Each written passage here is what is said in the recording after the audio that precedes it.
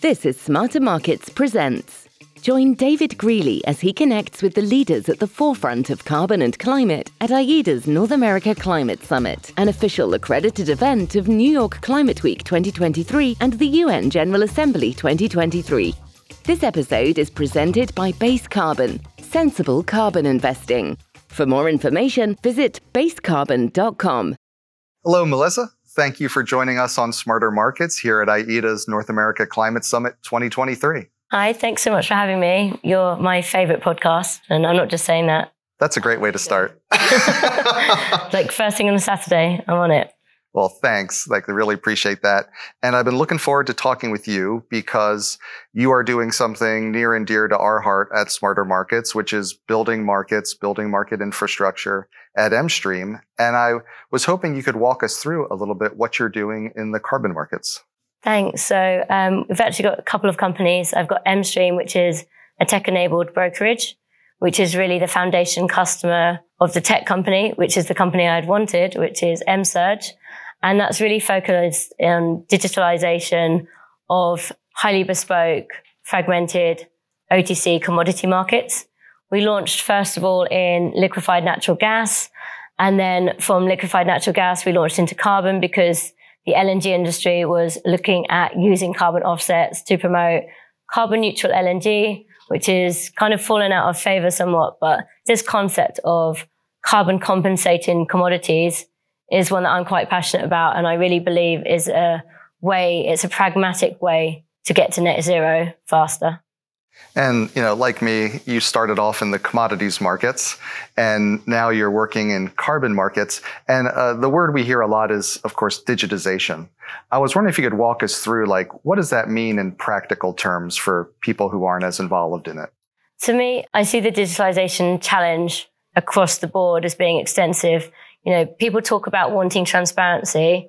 Transparency is only possible at this kind of scale that we need through digitalization. And that digitalization needs to be done in a way that enables transparency to be fair and equitable across the board and to give open access to everyone to that same data set. So for us, we've been looking very specifically at that buyer's journey. So when someone wants to procure at scale, so one LNG cargo is 250,000 tons of carbon. And what we found when we entered the market was there wasn't a way to just easily source that kind of volume and know what the optional prices was. It would take a while if you went to the brokers for them to come back to you with a list after they spoke to people. So where we had designed for LNG a platform to basically organize and structure an order book. So this idea of each person taking ownership of their data. So we don't own anyone's data. We ask for the rights to relicense that data out to participants. And so by everyone taking ownership and inputting their data in one place, it means it's much more manageable to then see where the live market is rather than everyone sending their data to a central point and then that central point and that person then having to input it into a system. And you get this issue then of stale orders. So it was pretty much from my own pain point of having to deal with stale orders. You phone someone in the market in Asia, they tell you they want to buy carbon credits, you spend the day calling around the world, what's available. By the end of the day, you don't know if they've now sourced the credits that they needed, and you don't know if the first people you spoke to have changed their position at all. And have you found participants in the carbon markets more receptive to digitalization than, say, in the other commodity markets? Is there something about carbon that makes it more naturally digitalized? Carbon's been amazing because the provenance of that carbon credit is extremely important. And so within that space, it's a highly proliferated market. People care about where that credit has come from, what the community benefits are, what the SDGs are, where the money is really going back to. All of these kind of additional data points that go hand in hand with the sale of the credit means it's not so simple as just saying, I want this product and this volume, and then having these comparable prices. You really have a huge number of data points associated with every single product that you have. And the whole industry is, wanting to transform, it's wanting to scale, and you can't scale without digitalization. I like the example of Uber, where when Uber first assessed its total addressable market, it calculated what that current demand for taxis was and taking share of that market. It didn't factor in the impact its technology would have if successful on stimulating demand. And I think the carbon market really needs to find its Uber or its digitalization path to really stimulate that next wave of growth and to support it. Yeah, and I wanted to ask you about the impact of some of the events of this year on that path to scaling, because there was a lot of growth in carbon markets over the past couple of years. This year, it's been a bit more transitional. So there's been challenges in operationalizing the Article 6 markets. There's been challenges in the voluntary carbon markets with media, reports questioning reputation and quality on some projects. And I'm curious, from your perspective, how is that impacting how people are using carbon markets and the technology and the infrastructure that you're building? I think it's a really exciting time to be in the market, and the changes that we are seeing needed to take place. And it was almost like we had carbon market pilot or phase one, and we're now entering a new stage of the carbon markets development, like an extra level of maturity where people have realized that this can be a really good tool at scaling climate finance. It can be a really good tool to redistribute wealth from the developed nations, which have caused the climate impact, and the developing world, which is suffering the brunt of the climate impact.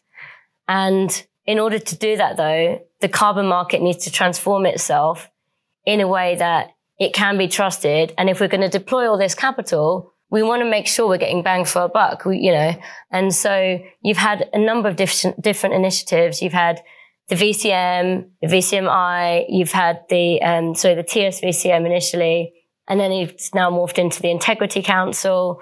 You've had the rating agencies. I think the rating agencies like Severa and B0, Renosta now, Calix, they're doing a great job at enabling people to get to grips with what is quality. Though I think the market was doing a fairly good job before then.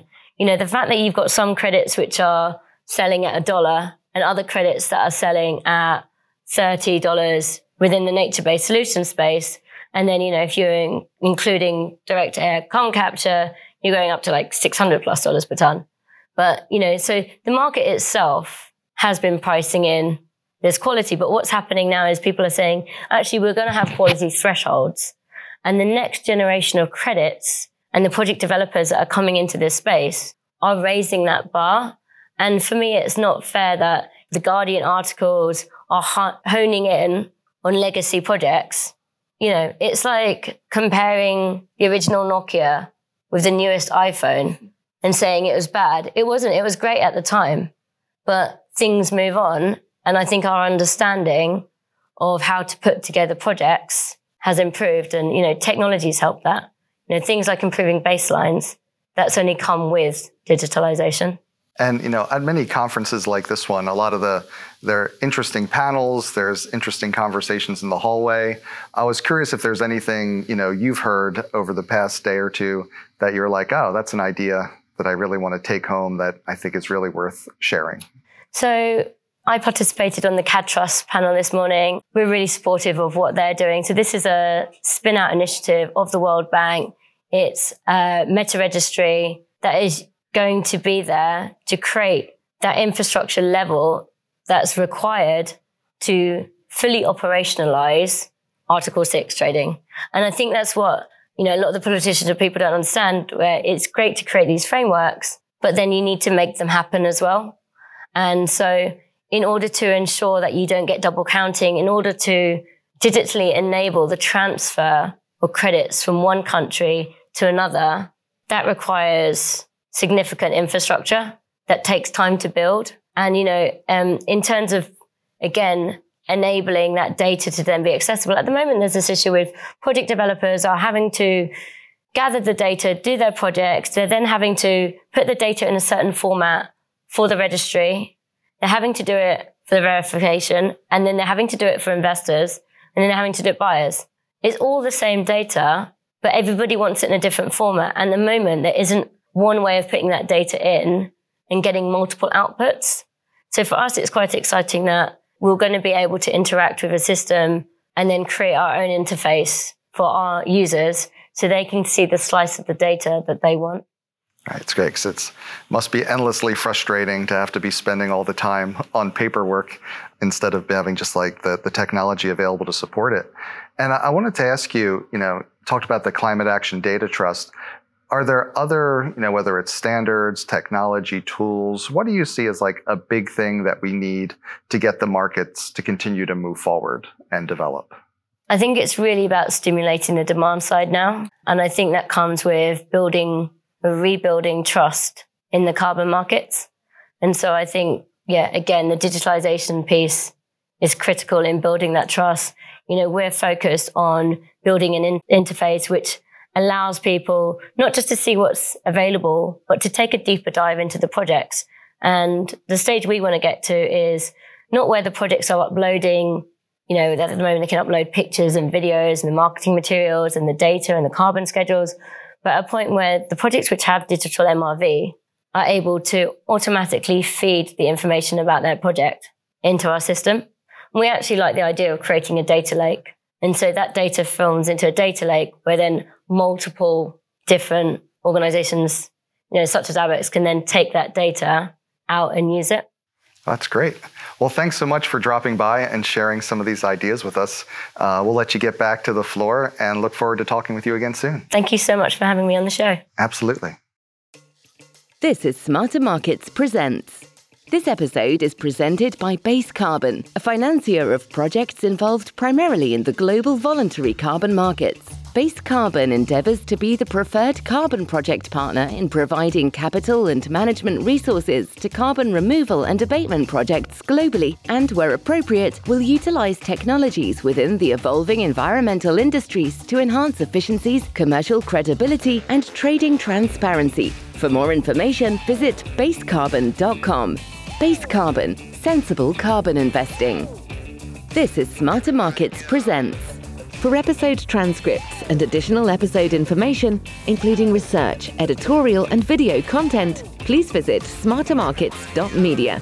Please help more people discover the podcast by leaving a review on Apple Podcast, Spotify, YouTube, or your favorite podcast platform. Smarter Markets is presented for informational and entertainment purposes only. The information presented on Smarter Markets should not be construed as investment advice. Always consult a licensed investment professional before making investment decisions. The views and opinions expressed on Smarter Markets are those of the participants and do not necessarily reflect those of the show's hosts or producer. Smarter Markets, its hosts, guests, employees, and producer, Abex Technologies, shall not be held liable for losses resulting from investment decisions based on informational viewpoints presented on Smarter Markets.